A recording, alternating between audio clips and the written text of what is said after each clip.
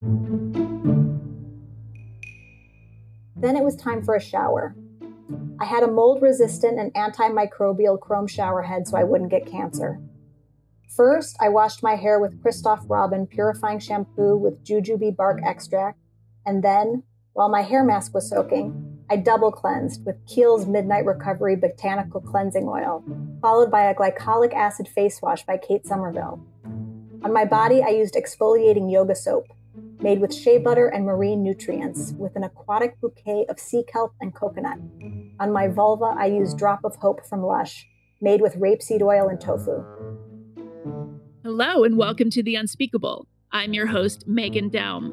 My guest is Leigh Stein, author of the hilarious and slyly wicked satirical novel, Self-Care, which you've just gotten a taste of and which was published last month by Penguin Random House. Leigh Stein, thank you for joining me and congratulations on your new novel, Self-Care. And I'm not just saying this because you're on the show. In fact, it's the reason I asked you to be on the show. This novel is so hilarious and so smart in so many ways. And I just absolutely loved it. So congratulations.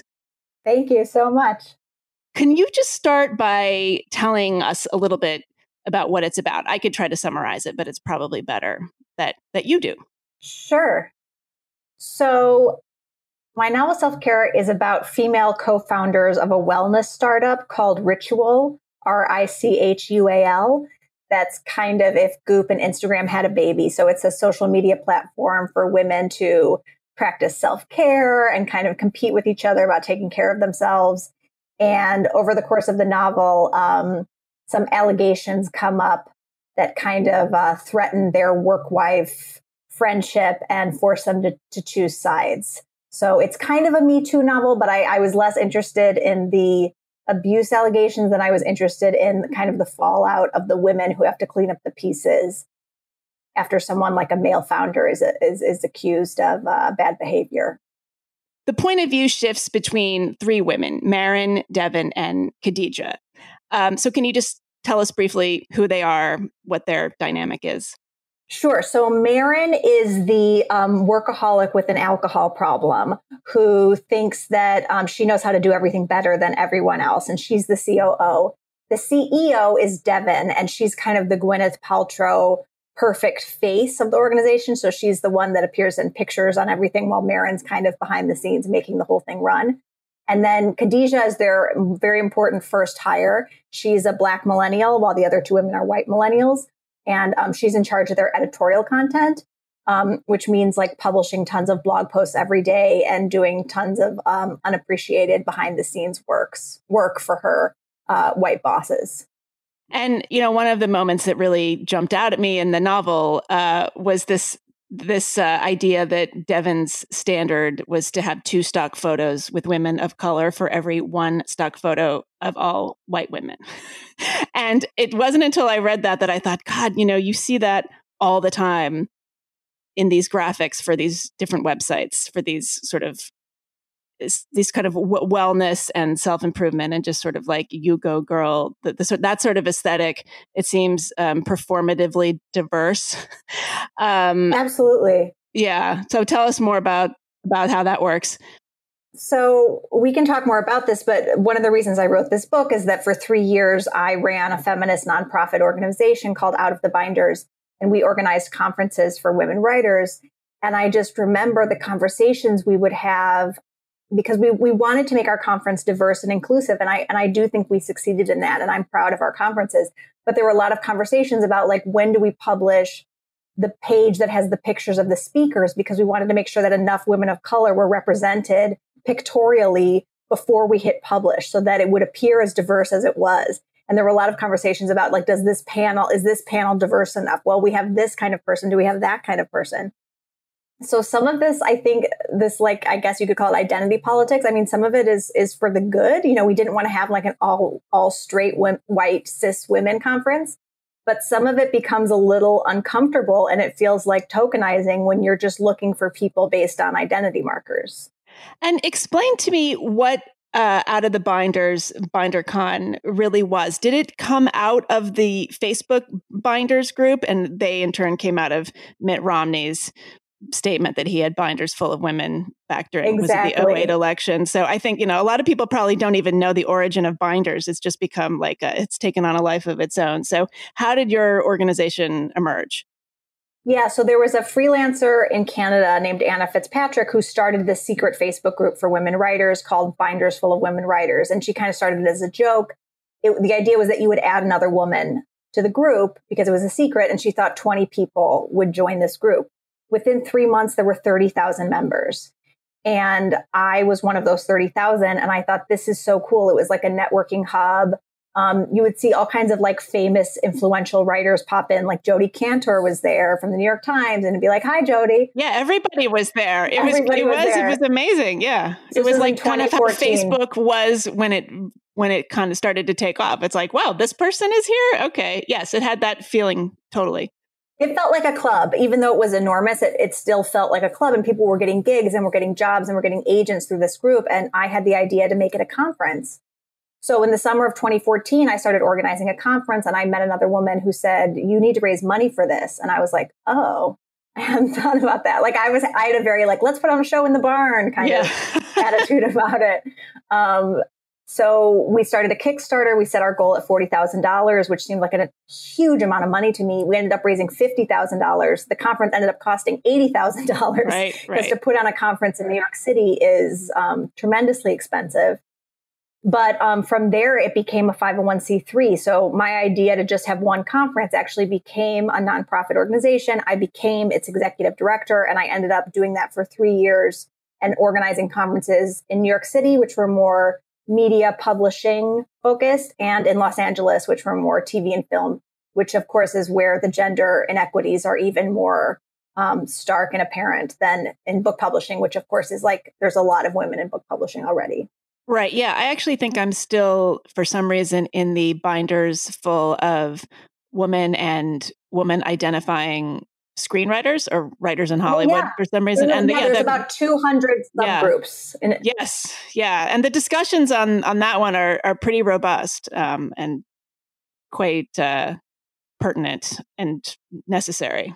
So that one's been interesting to be a part of. Yeah, I think it's been really helpful to a lot of people. But what I found is that my experience organizing the conferences was so rewarding, and I was so proud of that work. And my experience being in the Facebook group became so toxic that's really what fueled me to write this novel, because there was so much drama and infighting in the name of quote unquote feminism, just women doxing each other and calling each other's employers, get them fired. It was pretty ugly. And it's interesting to see some of this cancel culture stuff play out now more in public, because I feel like I saw an early stage of it happening in these private groups.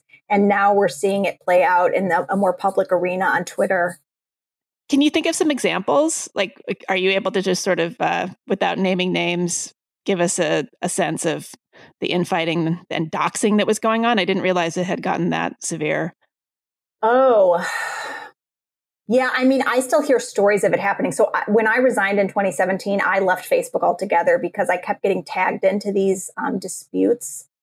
I'm trying to think of a specific example. Something it's more easy for me to talk about is one of the things that led to my resignation was there was a huge conflict about whether or not we should allow babies and children at our conference.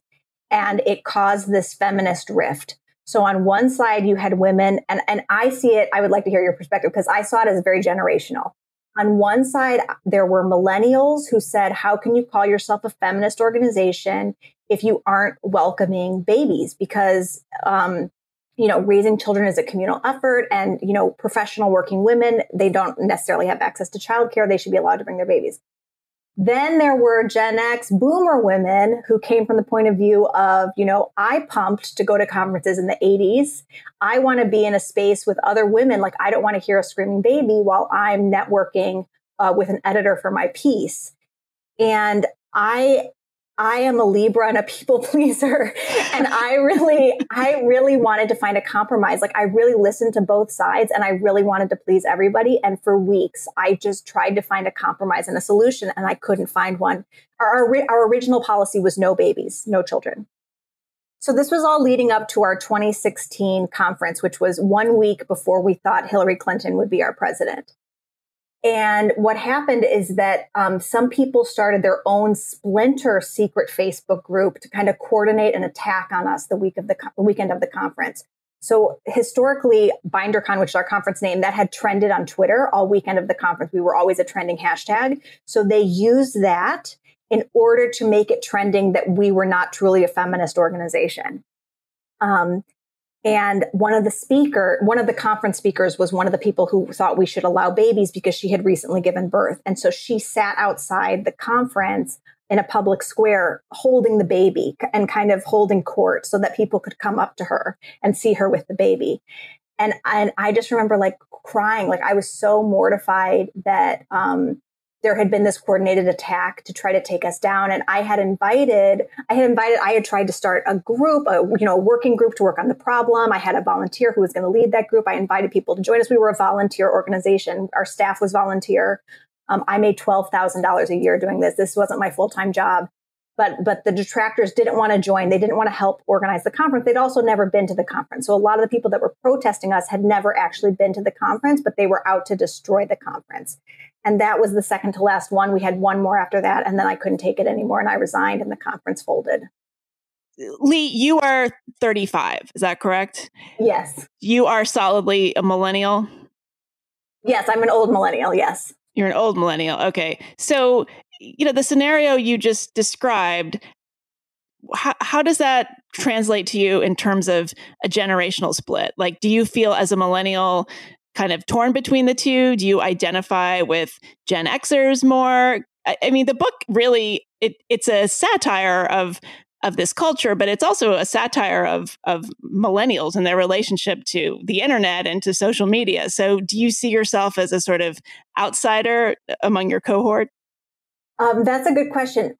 Lately, I've been joking lately that like I just want to hang out with my Gen X friends because I feel like the conversations I have about the internet with Gen Xers are richer and more interesting than the conversations I can have with millennials, because I feel like with millennials, they're so politically active and there isn't a lot of room for disagreement, that there's a party line and you toe that line, but there isn't a lot of room for curiosity or questioning or pushing back. You're kind of seen as, I don't know, like being the devil's advocate. And I don't want to be the devil's advocate, but I am interested in having like these more nuanced, to use a Megan Daum word, conversations. Yeah, I've trademarked that word. I think nuanced has already like jumped the shark, I'm afraid. It's become weaponized. But so I wonder, is that because, I mean, I have a number of theories on why this may be, and they probably are all off to some degree, but is that because millennials and Gen Z have, their entire sensibilities have really been formed online, like communication, conversation takes place on screens. And so it's inherently flattened. And it really makes it much more difficult to have a nuanced conversation. It makes it difficult to disagree or ask questions without immediately being put into the contrarian or devil's advocate box. And I wonder, is it, Gen Xers, we sort of cut our teeth just getting together for drinks and hashing things out and having sort of intellectual debates in person in real time, where you can see the look on somebody's face, you can see them smiling, you can see, the spirit in which the debate is occurring. And do you get a sense that that's some of what's going on? I think you're right. I mean, I'm someone who's grown up online and I've been making friends on the internet for a long time. And in my own personal experience, when I was running Binders and BinderCon, I was part of the woke mob. I mean, I don't think I piled on people and tried to cancel them. At least I don't remember behaving that badly. But I was part of the groupthink. I was part of a group of people who knew the right thing to say more than I would ever be. How do I put this? When there was a conflict related to social justice, I knew what I was supposed to say. I rarely challenged the group because I'm such a people pleaser and I'm so conflict avoidant. And I was also the leader of this organization. So I'm not someone that was ever kind of poking holes in anyone's argument. It's only after I left that I started to think like, oh my God, like, was I in some kind of cult? And that was how I was able to write a satire. And even writing a satire, I almost feel like a coward because I had to create this fictional universe to say what I really want to say. I'm not writing journalism about this. I'm writing fiction about it. I have to say, part of the delight of the novel for me, I felt extraordinary relief. So I'm a generation older than you. I experienced Jezebel. I loved Jezebel when it first started. When Anna Holmes started it, it was like incredible fun. I devoured it, but then I started to, this digital women's media started catching on, and it was sort of ubiquitous. And, the girl boss phenomenon, which we're going to talk about in a little bit, I always thought of it. I always called it this badass feminism. There was this like trope of the badass. So I hated that stuff. But I felt like maybe I was wrong to hate it. I felt like maybe I was missing something, or I wasn't appreciating something, or that I was just off. And so to read the book, it was just like, oh my gosh, it's not me. It's them. But I also wondered how you got away with it, because it's a satire unlike, I'm not even sure that a lot of people can get away with writing this kind of satire anymore. I mean, it's I'm not going to say old fashioned, but it's kind of old school. Like, you are really going at it. It's pretty wicked in moments. And I can see why you wouldn't want to do it in nonfiction. I mean, it's the kind of thing I could see trying to do it in nonfiction and then just feeling like it's not even worth it. So I think, I don't think I'd be able to get away with it in nonfiction, but something that's really interesting, even though my book is only just starting to come out as we're having this conversation, is not everyone yet is getting all the layers of what I'm doing. So everyone gets immediately that I'm making fun of Goop. So the satire of the wellness industry is on the surface. So I think of my book as like a Trojan horse, and the outside, the container, is this kind of the wing Goop, eggshell pink, jade egg face roller vagina. You know what I mean? White feminism, which you're allowed to make fun of. And wellness, which is so easy to make fun of because it's all these rich women with too much time on their hands, wearing masks on their faces. But I think some people that are reading it aren't realize that I'm also making fun of the extremes of far left mob culture and these keyboard social justice warriors. So it's almost like people are reading the book and they have to say that they get the joke because they don't want to be the object of the joke. Can you read a little bit from the novel? Yeah. So I'll read a little bit from the point of view of Devon. So this is the Gwyneth Paltrow-esque millennial character. And this is a very like American Psycho section of the book. She's just gotten home from her boutique fitness class, and she posted a video of herself doing a headstand on Ritual, the platform. Then it was time for a shower. I had a mold-resistant and antimicrobial chrome shower head so I wouldn't get cancer. First, I washed my hair with Christoph Robin purifying shampoo with jujube bark extract, and then, while my hair mask was soaking, I double cleansed with Kiehl's Midnight Recovery Botanical Cleansing Oil, followed by a glycolic acid face wash by Kate Somerville. On my body, I used exfoliating yoga soap, made with shea butter and marine nutrients, with an aquatic bouquet of sea kelp and coconut. On my vulva, I used Drop of Hope from Lush, made with rapeseed oil and tofu. After toweling off and slathering my body in Mojave Ghost body lotion from Byredo, I slipped on a lightweight bamboo jersey racerback nightie.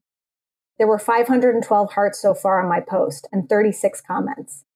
At Paleo Hell No said, "You glow, girl." She had twice as many followers as I did and was friends IRL with Kendall Jenner. At Survivor Girl 96 asked for the brand of my yoga mat, and I told her. At YOLO Flow said, "Aren't headstands recommended for morning, not bedtime?" And I replied with a shrug emoji. And then at Your One Wild and Precious Life, wanted to know if headstands are good for people with eczema, but I could not handle even thinking about eczema, so I didn't respond. My anti-inflammatory, gluten-free, dairy-free, low-glycemic, non-GMO organic meals were delivered weekly by Urban Remedy.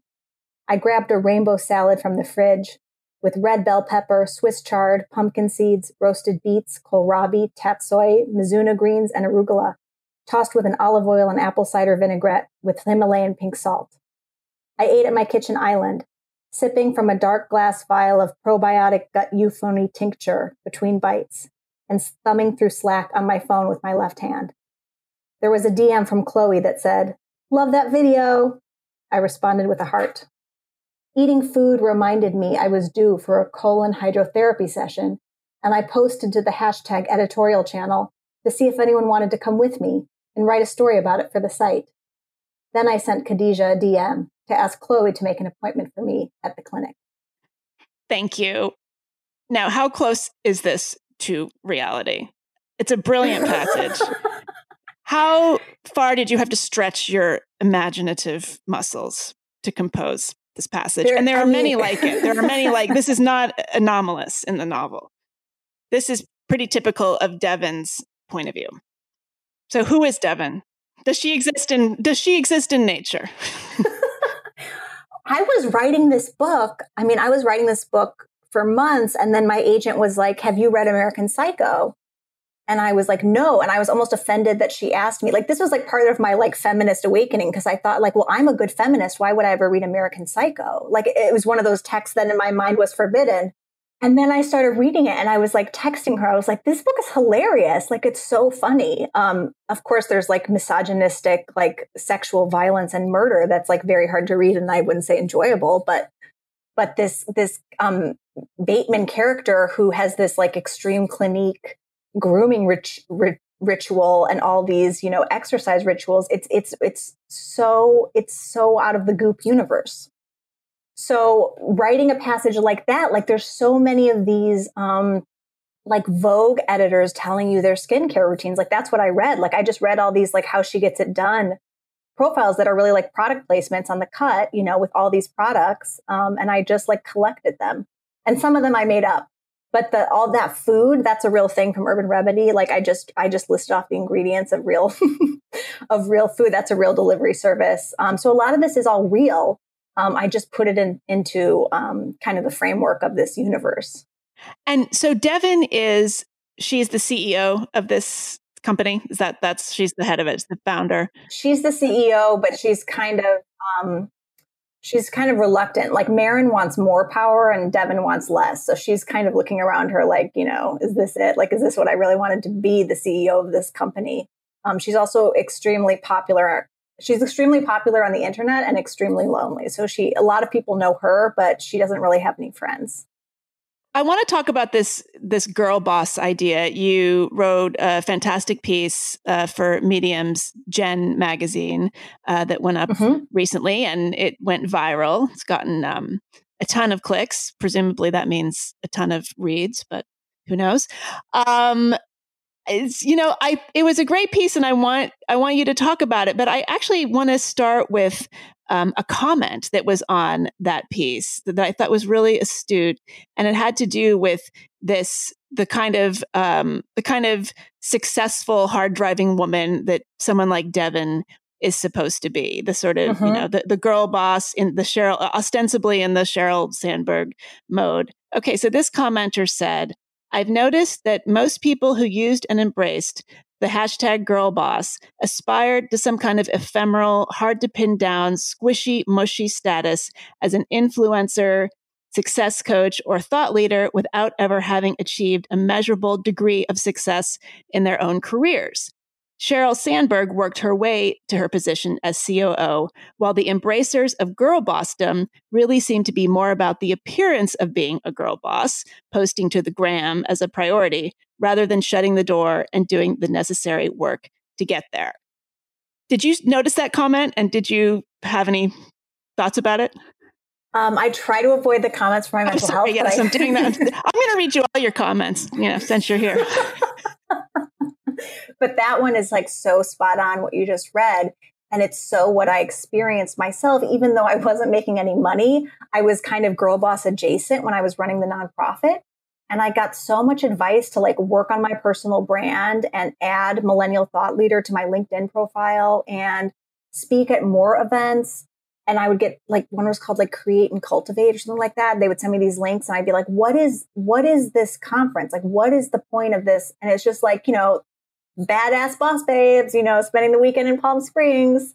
And I just thought like, this is all meaningless. There's something really hollow about personal branding that's not attached to doing something. And I think this goes back to what we were talking about a few minutes ago with this generational difference that millennials, we have to, our careers and our identities are so intertwined, and we have to have these personas online if we're ambitious and we want to get ahead. It's like we're constantly performing who we are for an audience. At least I feel this way as a writer. And so I want to, but I want to be known as someone who writes books, like I want to be known for what I do, not for my identity. And I think it gets really tricky and complicated when there's all this success on the surface, but there's nothing behind it. What is the intersection between the girl boss aesthetic mentality, whatever you want to call it, and feminism? Because, so would you say that when did the girl boss ethos sort of originate? Like what year would you put that at? Well, Sophia Amoroso, who started the company called Nasty Gal, which was like a fashion website, she published her memoir, #Girlboss, in 2014. So that's kind of the beginning of that kind of, I guess she kind of coined the term. Right. So that makes sense because, I remember not too long before that, probably, 2000, around 2008, 2009, the early 10s, you would have female celebrities asked whether or not they were a feminist. And they would say something like, I'm not a feminist, but, or, they would be asked about women's equality, something like that. And they would always have to qualify that they were not a feminist. And then all of a sudden, Beyonce stepped out in front of the lit up feminist sign at the Video Music Awards. And exactly, it was cool. Also in 2014. Right. But it was a corporate version of feminism. It wasn't this, the aesthetic was like the opposite of, the crunchy, earthy, grassroots kind of hippie, second hairy wave. Armpit. Exactly. Yeah. Second wave feminism. It was all the body hair had been lasered off version of feminism. But like, do you have any sense of, how seriously any of these women were thinking about women's equality or women's issues, or were they just sort of running with a style, the sort of trappings of this idea? I got the sense that they're running with the trend, and I was kind of there for this. It's like, I don't know that when I started my conference, if you would have asked me if I was a feminist, I think I would have said yes, but I hadn't read like tons of theory. Like I wasn't like a real social justice activist until I started this conference. And through my work, I actually learned a lot more about feminism, and I became more feminist, I think in positive ways. I learned about intersectionality, which I think is I know you have opinions on intersectionality, but that kind of, opened my mind to think about things in a different way. But all around me, I started seeing how many of these kind of women's empowerment summits and conferences and awards there were, and should I go for those things? And the Washington Post called me a leading feminist. It was definitely a trend that I was there for, but not profiting from, unfortunately for me. So I do think it became trendy, and it became a kind of surface level feminism that was about like wearing the color pink and less about, were you slowing down to think about your company and its values and its hiring practices and how you were going to make this, a fair workplace for your employees? Like no one was having those conversations. It was more like, what does your personal brand statement say on your Instagram profile? You write in the Medium piece, the girl boss was the millennial embodiment of unapologetic ambition. Was it sort of a way of like hiding your ambition? It's almost like a cloak for it. Was it somehow like uncouth to just say like, I'm really, really ambitious and I want to get ahead? Was that like 280s or something, or 290s? Like what? No, I think the whole thing is like oppositional against men. So at the same time that feminism was becoming cool, it was also becoming very cool to hate men and this kind of like ironic, jokey misandry. So if, however you could position yourself as against men or as going after things that men took for granted, that was very exciting and energizing at the time. So the girl boss phenomenon really has to do with, forming companies and selling products that are for women. Like could you have a girl boss that just worked at a normal kind of company? The girl boss is definitely, she's like a founder. So she has an idea. She's usually a millennial. She usually doesn't have children because if you have children, you often have less time to start a company. And so it's like Emily Weiss with Glossier. So all these, dinosaur beauty brands were still trying to sell you makeup at the Clinique counter at the Macy's, but millennials aren't going to Macy's to buy makeup. And Emily Weiss figured out that you could sell the makeup on Instagram. So all these direct to consumer brands were coming up at the same time that the girl boss was coming up. And so she was kind of like a millennial disruptor. She saw where millennials were spending their time. They were spending their time online, and she saw how to sell them things. And it has its own aesthetic. It has, again, it's the stock photos of women of color. You have diverse models in your advertising, and you're targeting that to a very specific consumer. But you say that you're a feminist, and so you kind of get like points for being woke, but you're making a lot of money. So, and what is the relationship to men in real life? Because I often wonder this, like, yeah, the ironic misandry, I get that as a conceit. I get it as a vernacular online, but I often wonder, like, the people who are really kind of trafficking in this and enjoying it and embracing it, like, I'll just, not to, put too fine a point on it, do they have boyfriends? Like, what are their relationships with men like? That's funny. We know what Devon's boyfriend is like in the novel. I don't want to give anything away, but right. She does not have a conventional, like, egalitarian relationship. Yeah, that's a good question. I haven't thought a lot about the sexual orientation of the girl boss, but I think she's usually straight. I'm trying to think of any queer girl bosses I can think of. I think she's usually straight. I just remember when I ran my conference, we were a women only space. So men were not allowed to attend to the conference, but we would often joke about, like, unless they give us money. So if they were like a corporate sponsor, we might let them peek their head in to see what their money was buying them. But that was the only way to get access to what we were doing. And how much of it was a reaction to the sort of, the Gen X baby boomer version of getting ahead? So someone like Marissa Mayer, who was famously at Yahoo and famously took like a 10-minute maternity leave and was saying that everybody should do that. Like, would they be defining themselves in opposition to that kind of approach? That's a good question. It has to, you have to make it look like this millennial feminism. It's like, you have to make it look fun. It's like all your work is play and all your play is work. It's kind of a performative workaholism. I don't know if that, I think you might need to tell me how that's different from Gen Xers, but I think there's like definitely this like millennial gig economy work ethic that's nothing is ever not work. Like even your free time is spent networking and you're trading information with people that could one day help you in your career.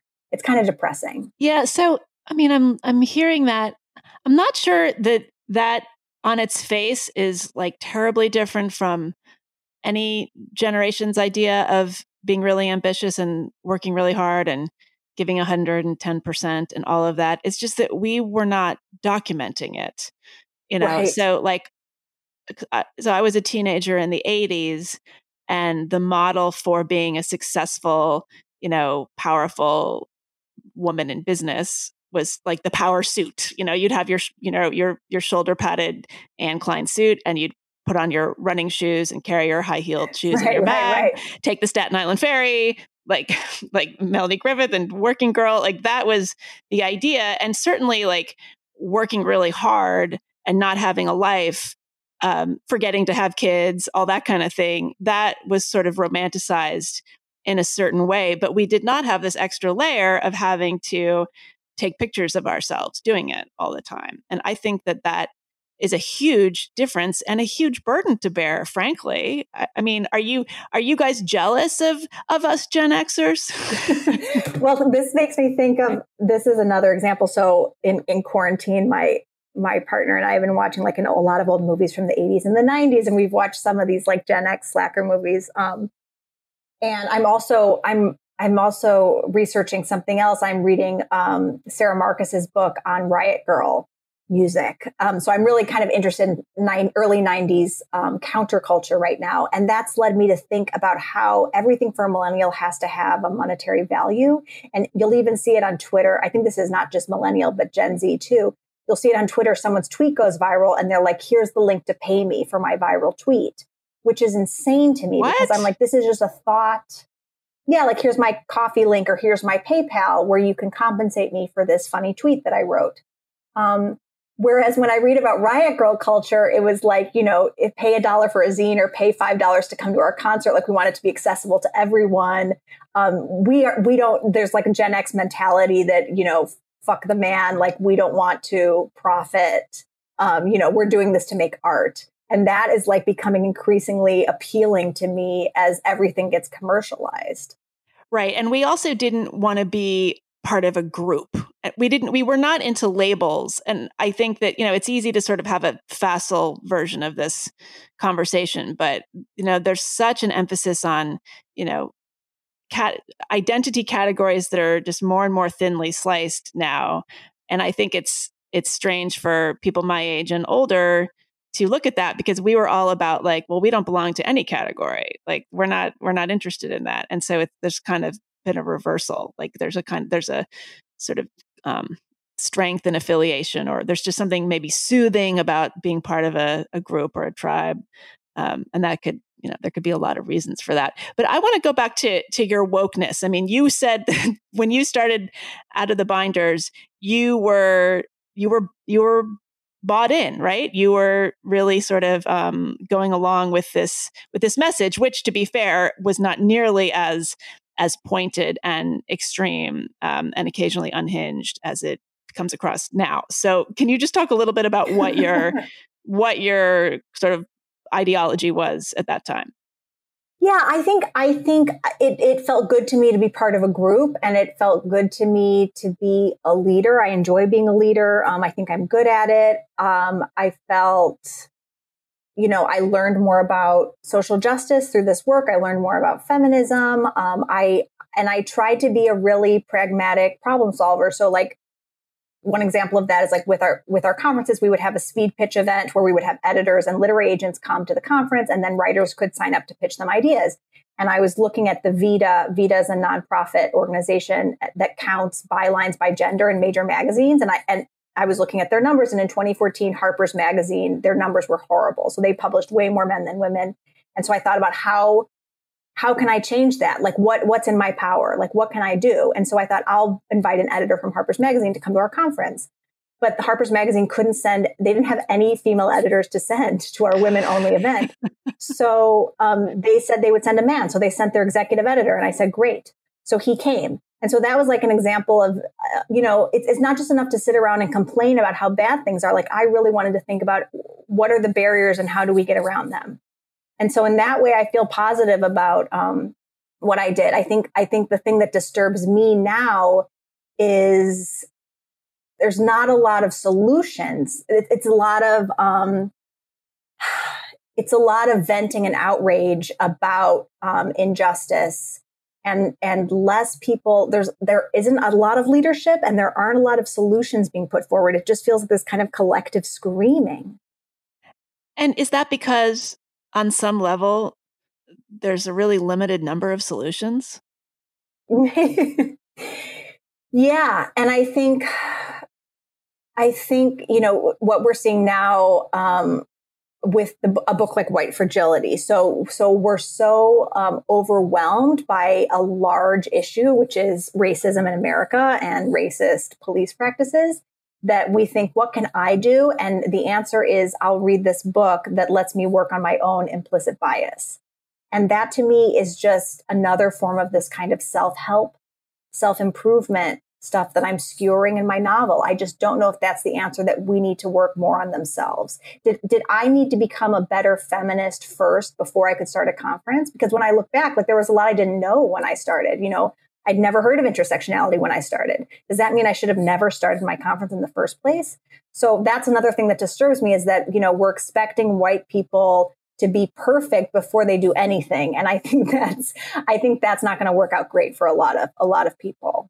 You write in your Medium piece, your Girl Boss piece, Robin DiAngelo's White Fragility is #1 on the New York Times bestseller list. It's poised to become the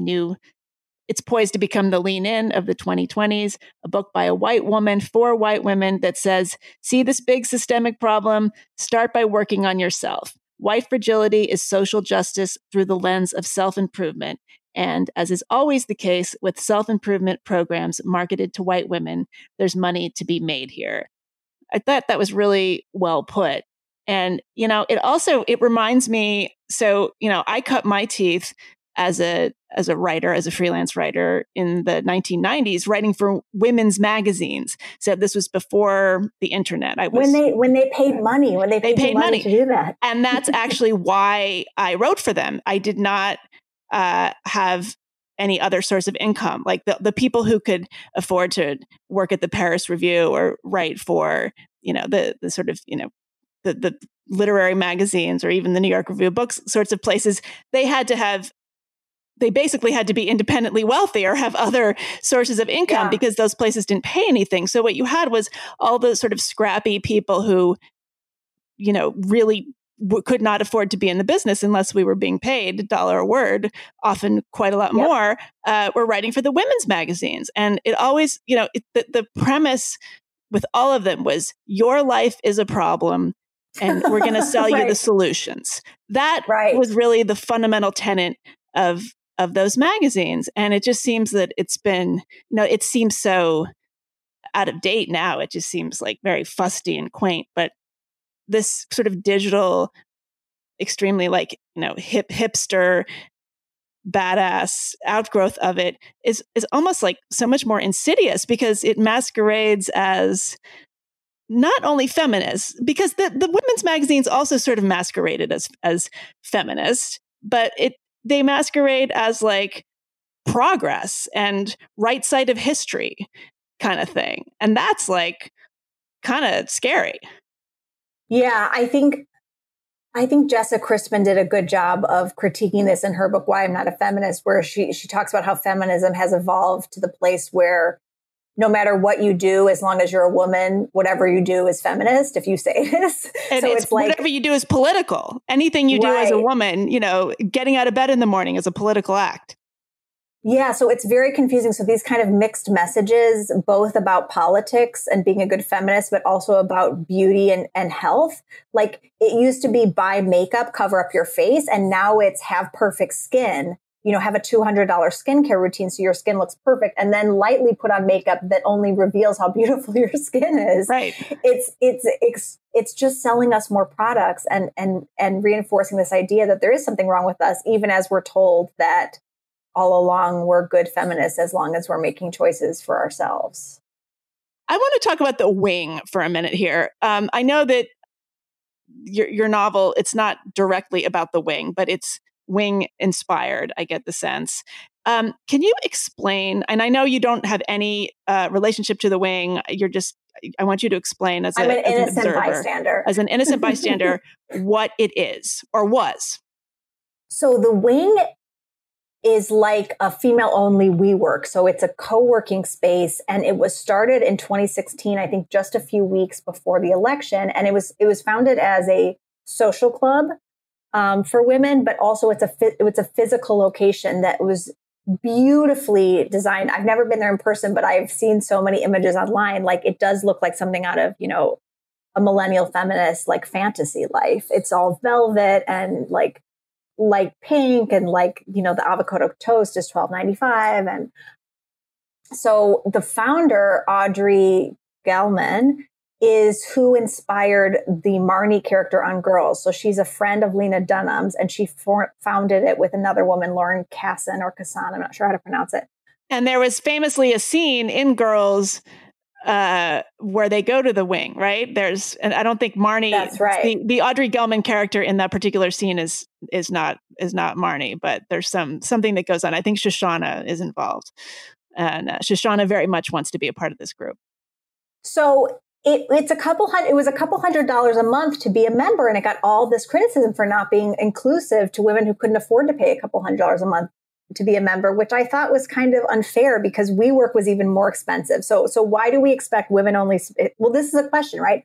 Why do we expect women only spaces to be like crunchy granola, feminist, pay what you can sliding scale, which would end up with, someone's, a basement, instead of a right. beautiful, that would lush be the Boston penthouse. Women's Health Collective. Yes. So I think the question is whether this is progress, that the wing raised so much money that they could compete with the boys, that they raised it from female investors, which is another way to compete. And they were capitalist feminists. So is that success? Or do we want to envision a different kind of model of female success? It's even hard for me to wrap my mind around it. I mean, the editor for my Girl Boss piece said, like, where do we go from here? Like, what's the answer to the Girl Boss? And it's hard for me to even imagine, like, is the answer like co-ops, like cooperatively owned businesses where women come together and they all are co-owners? It's like I can't get my brain to live outside of capitalism to even imagine another alternative. But I also don't think it's fair that men should have all the power and money either. Well, and is the premise there that women can't compete with men? Like, why are we thinking of this in terms of separate workplaces? Is there a sense that like we just have to give up on the idea of being able to beat a man out of a C-suite corporate position? Right. That's another good question. So you could say with my conference, why did we have a women only conference? And I would say there are conversations that happen in these rooms and networking that happened in these rooms that I think would have been different if men were in the room. The tenor of the room changes. We can do a panel on reproductive justice or balancing parenting and writing in a way that we wouldn't do it with men in the room. Although, how great would it be if you could have a version of that discussion with men in the room, because it does affect them. I mean, How great would it be if men were concerned about having to leave work at a certain time to pick their kid up at school? And sometimes they are. I know men who have stressed over this and feel sort of unheard or are almost embarrassed to bring it up. Not nearly as many as women who feel this way, but it seems kind of depressing that we can't even envision a time where these sorts of discussions wouldn't be separated according to gender so profoundly. Yeah, and I think it is a good question about whether we want to be in segregated gender spaces, whether, according to White Fragility, we need segregated racial spaces. She talks about having these like white affinity groups that just talk about their whiteness together with other white people. Do we want to see an increasingly segregated society? I think we have that. And I think there's a historical precedent for that, but okay. Yeah, or it seems like a depressing trend to me it seems to me that the next trend is that this focus on identity labels is actually just putting us into tinier and tinier groups. Well, especially too, because it seems like the girl boss gestalt, it's very heteronormative. And it seems to me it doesn't exactly line up with what people seem to be really more and more interested in now, which is this idea of non-binary and, we don't need to be so gender essentialist. So is there a level on which like the girl boss aesthetic is kind of timing out? Yeah, it seems very passé. On the other hand, I want, if my understanding, the wing was originally called Refresh. Is that right? And yes. It had to do with having a place to freshen up between your very important meetings. So this actually brings me to something that I think a lot about, and it's directly addressing what you read in your excerpt with all the products that Devin is using and all the ways that she's grooming and indulging in self-care. So the tyranny of grooming and looking perfect for powerful women, it's like if you are going to be a high achieving, high profile, high earning woman in the corporate world or in the media sphere or in the arts or really anything where you are in public, there is a whole other layer to think about. And that is what you look like. And yeah, men have to worry about, dressing well, having a nice suit, looking pretty good at the highest levels, but it is nothing compared to what's expected of women. You can prepare meticulously for a meeting or a speech or your closing argument as a trial lawyer. But if your nails are ragged, it's game over. And it's like, that is just an enormous amount of extra work that quote unquote powerful, successful women really can't get out of doing. And so absolutely, is there any getting past this? Well, there's a fight scene in my novel where, Marin, who's the kind of workaholic behind the scenes, she gets fed up with Devin and says to her something to the effect of, like, you think getting your nails done and your highlights done and working out, like that's part of your labor. Like, you think you should get credit for doing all that stuff. But of course, Devin has to do that to be the face of the company. Would their company be successful were Devin not the face of it? I think it's almost something I wish we would talk about more instead of just glossing over. Even watching the episodes of the Goop Lab TV show on Netflix, there's like an episode where they all try to reduce their biological age by going on different diets. I don't know if you've watched this show. I don't know how, but they like draw straws to randomly choose diets, and Gwyneth happens to get the diet where you fast and only eat 500 calories a day, and she wins at the end by like aging backwards multiple years. Do you get to be like a baby? That would be the ultimate success. You get to go back to being an infant. Yes. That you can, and then you can come to the Binders conference. Right. If you're only babies who used to be Gwyneth Paltrow and aged backwards can come to the conference. I think that's fair. But there's all this work. You just look at Gwyneth, and it's the appearance of effortlessness, but it's not effortless. There's so much work that goes into creating that, but we aren't allowed to talk about it. No. And, one of the things that I'm noticing now during the quarantines, like not getting a haircut is become this kind of, I don't want to say virtue signal, but it's a way of, it's a gesturing at, you're taking this seriously. You're taking the lockdown seriously. Okay. And so you see all these men like, Rand Paul had this kind of shaggy haircut. The mayor of Minneapolis, when he was, when he was frog marched back, having to admit to his white privilege and beg forgiveness. He had this kind of like shaggy 90s hair that I'm assuming he doesn't have most of the time as a public official. But women politicians, we're not really seeing their roots. We're not seeing a lot of unkempt appearance on their behalf. We're not seeing on CNN look incredible, I have to say. Yes. So there was this whole controversy with the mayor of Chicago, who's a Black woman. And I guess somebody had noticed that she had looked like she had gotten her hair done or haircut or something. She was looking, well put together. And then they were sort of saying, oh, well, how dare she? Everyone else is locked down. You're not supposed to get a haircut. And she's obviously gone out and done this. And then someone made the point, well, my gosh, she's not only a woman public official, she's a Black woman. And if you show up in front of a camera with your hair not looking professional, that's going to translate into not being taken seriously as a professional, period. Much more so than many with cultural men. ideas about Black women's hair. That's right. There's a lot going on in that. But it does strike me as something that nobody wants to talk about. And I think it's exactly to your point, like a lot of women, and I'm probably guilty of this myself. Not that, I'm somebody who's at the nail salon every day, but there is something just kind of unseemly about talking about these things. You just want to give the impression that you always look like this, that you have made no effort, because people who talk about it constantly are just sort of not serious people. Right. You don't want to. Yeah. It's so interesting. Like so much of what I did to write this book is I just, spent a lot of time on Instagram, just kind of lurking on these influencer pages and just seeing the performance. I mean, it's so performative, this kind of wellness lifestyle where it's as if you eat the right quantity of like blueberries and chia seeds, that's what makes your skin perfect. And so everyone wants to feel better and look better.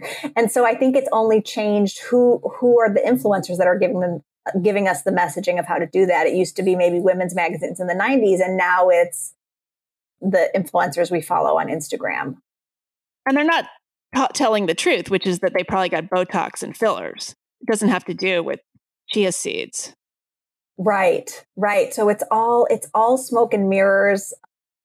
And I hope my book just kind of peels back some of that so that people see what's underneath it. So do you think that the way that the culture appears to be changing, people working from home, people having Zoom meetings, people just sort of, we are obviously in a moment where we're not in physical spaces. Do you think that there's any hope of a more egalitarian kind of culture coming out of this? Egalitarian. Like you don't have, look, okay, if you have a Zoom meeting, your hair has to look decent, but you don't have to have like high heel shoes and a pedicure. Right. I keep thinking about like how I have Marin days and Devon days on Zoom. Like Devon days are like where I put on the makeup and I put on the powder because like I know I'm going to be shiny on the camera and like I go all out. And Marin days are like I roll out of bed and like I change my shirt and then I go on Zoom.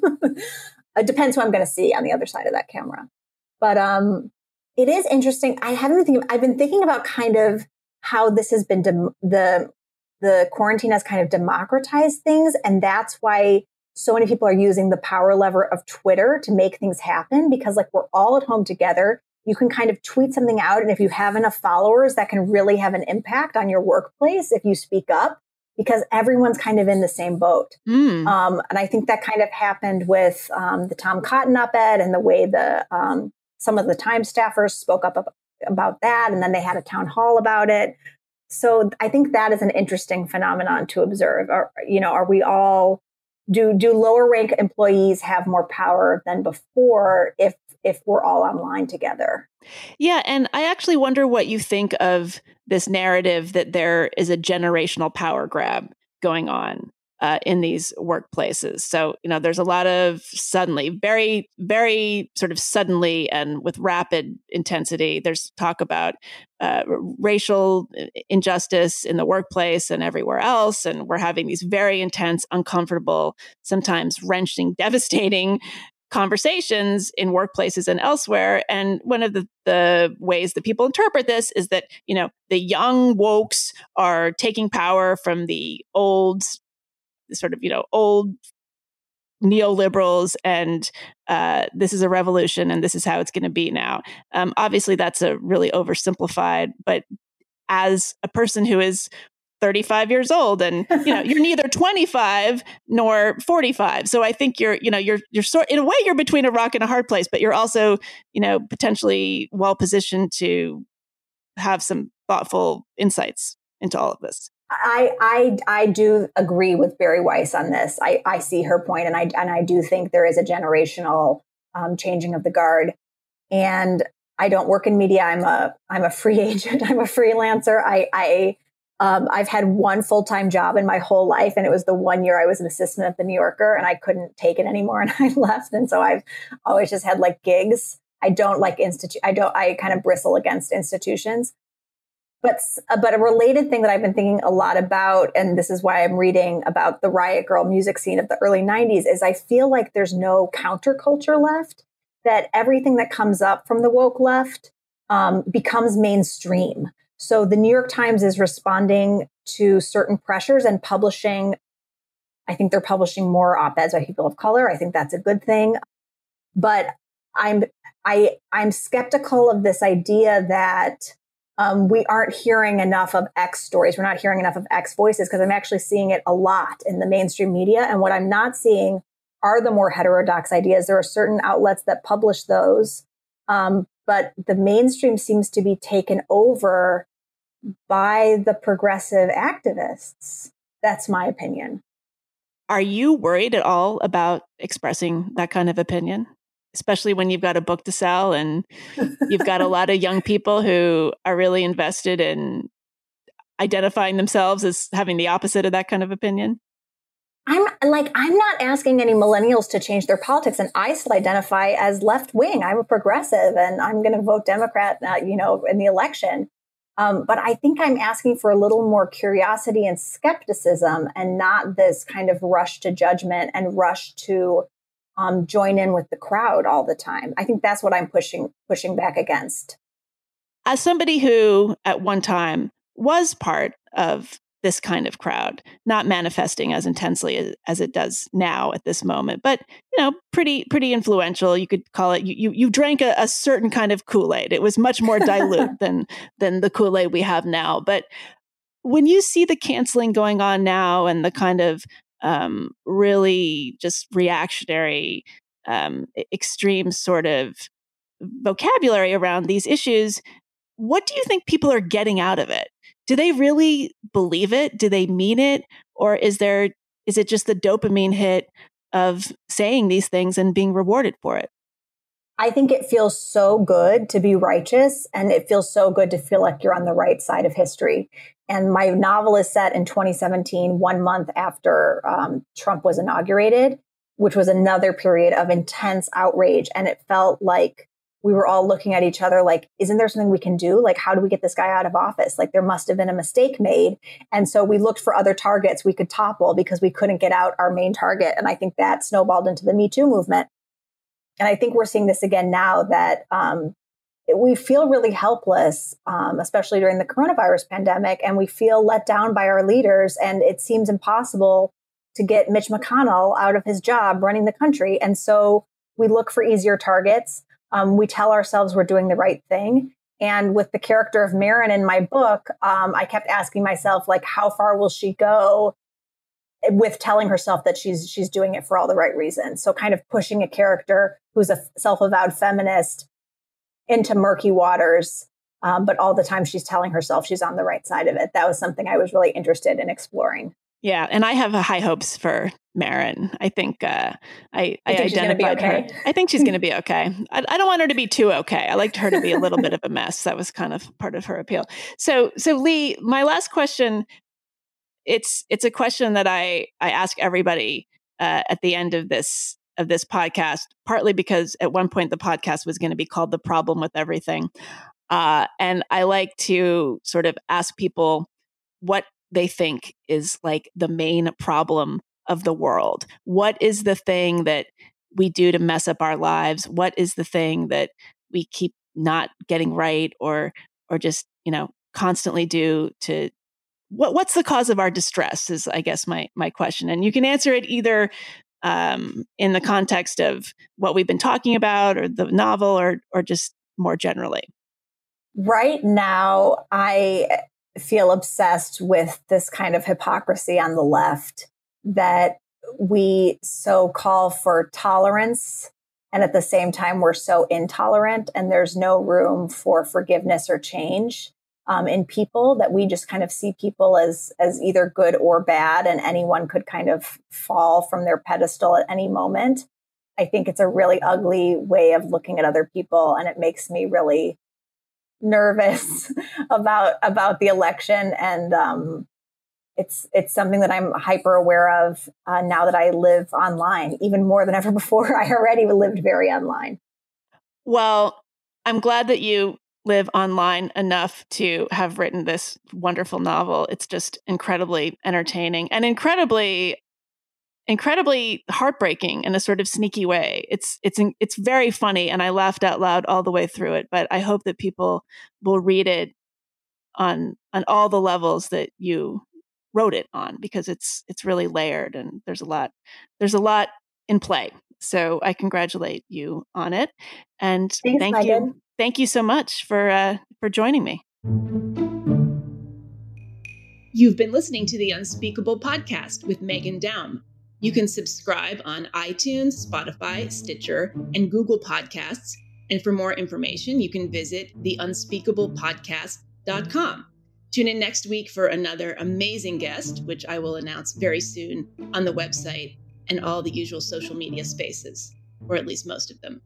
Thanks for listening. See you next time.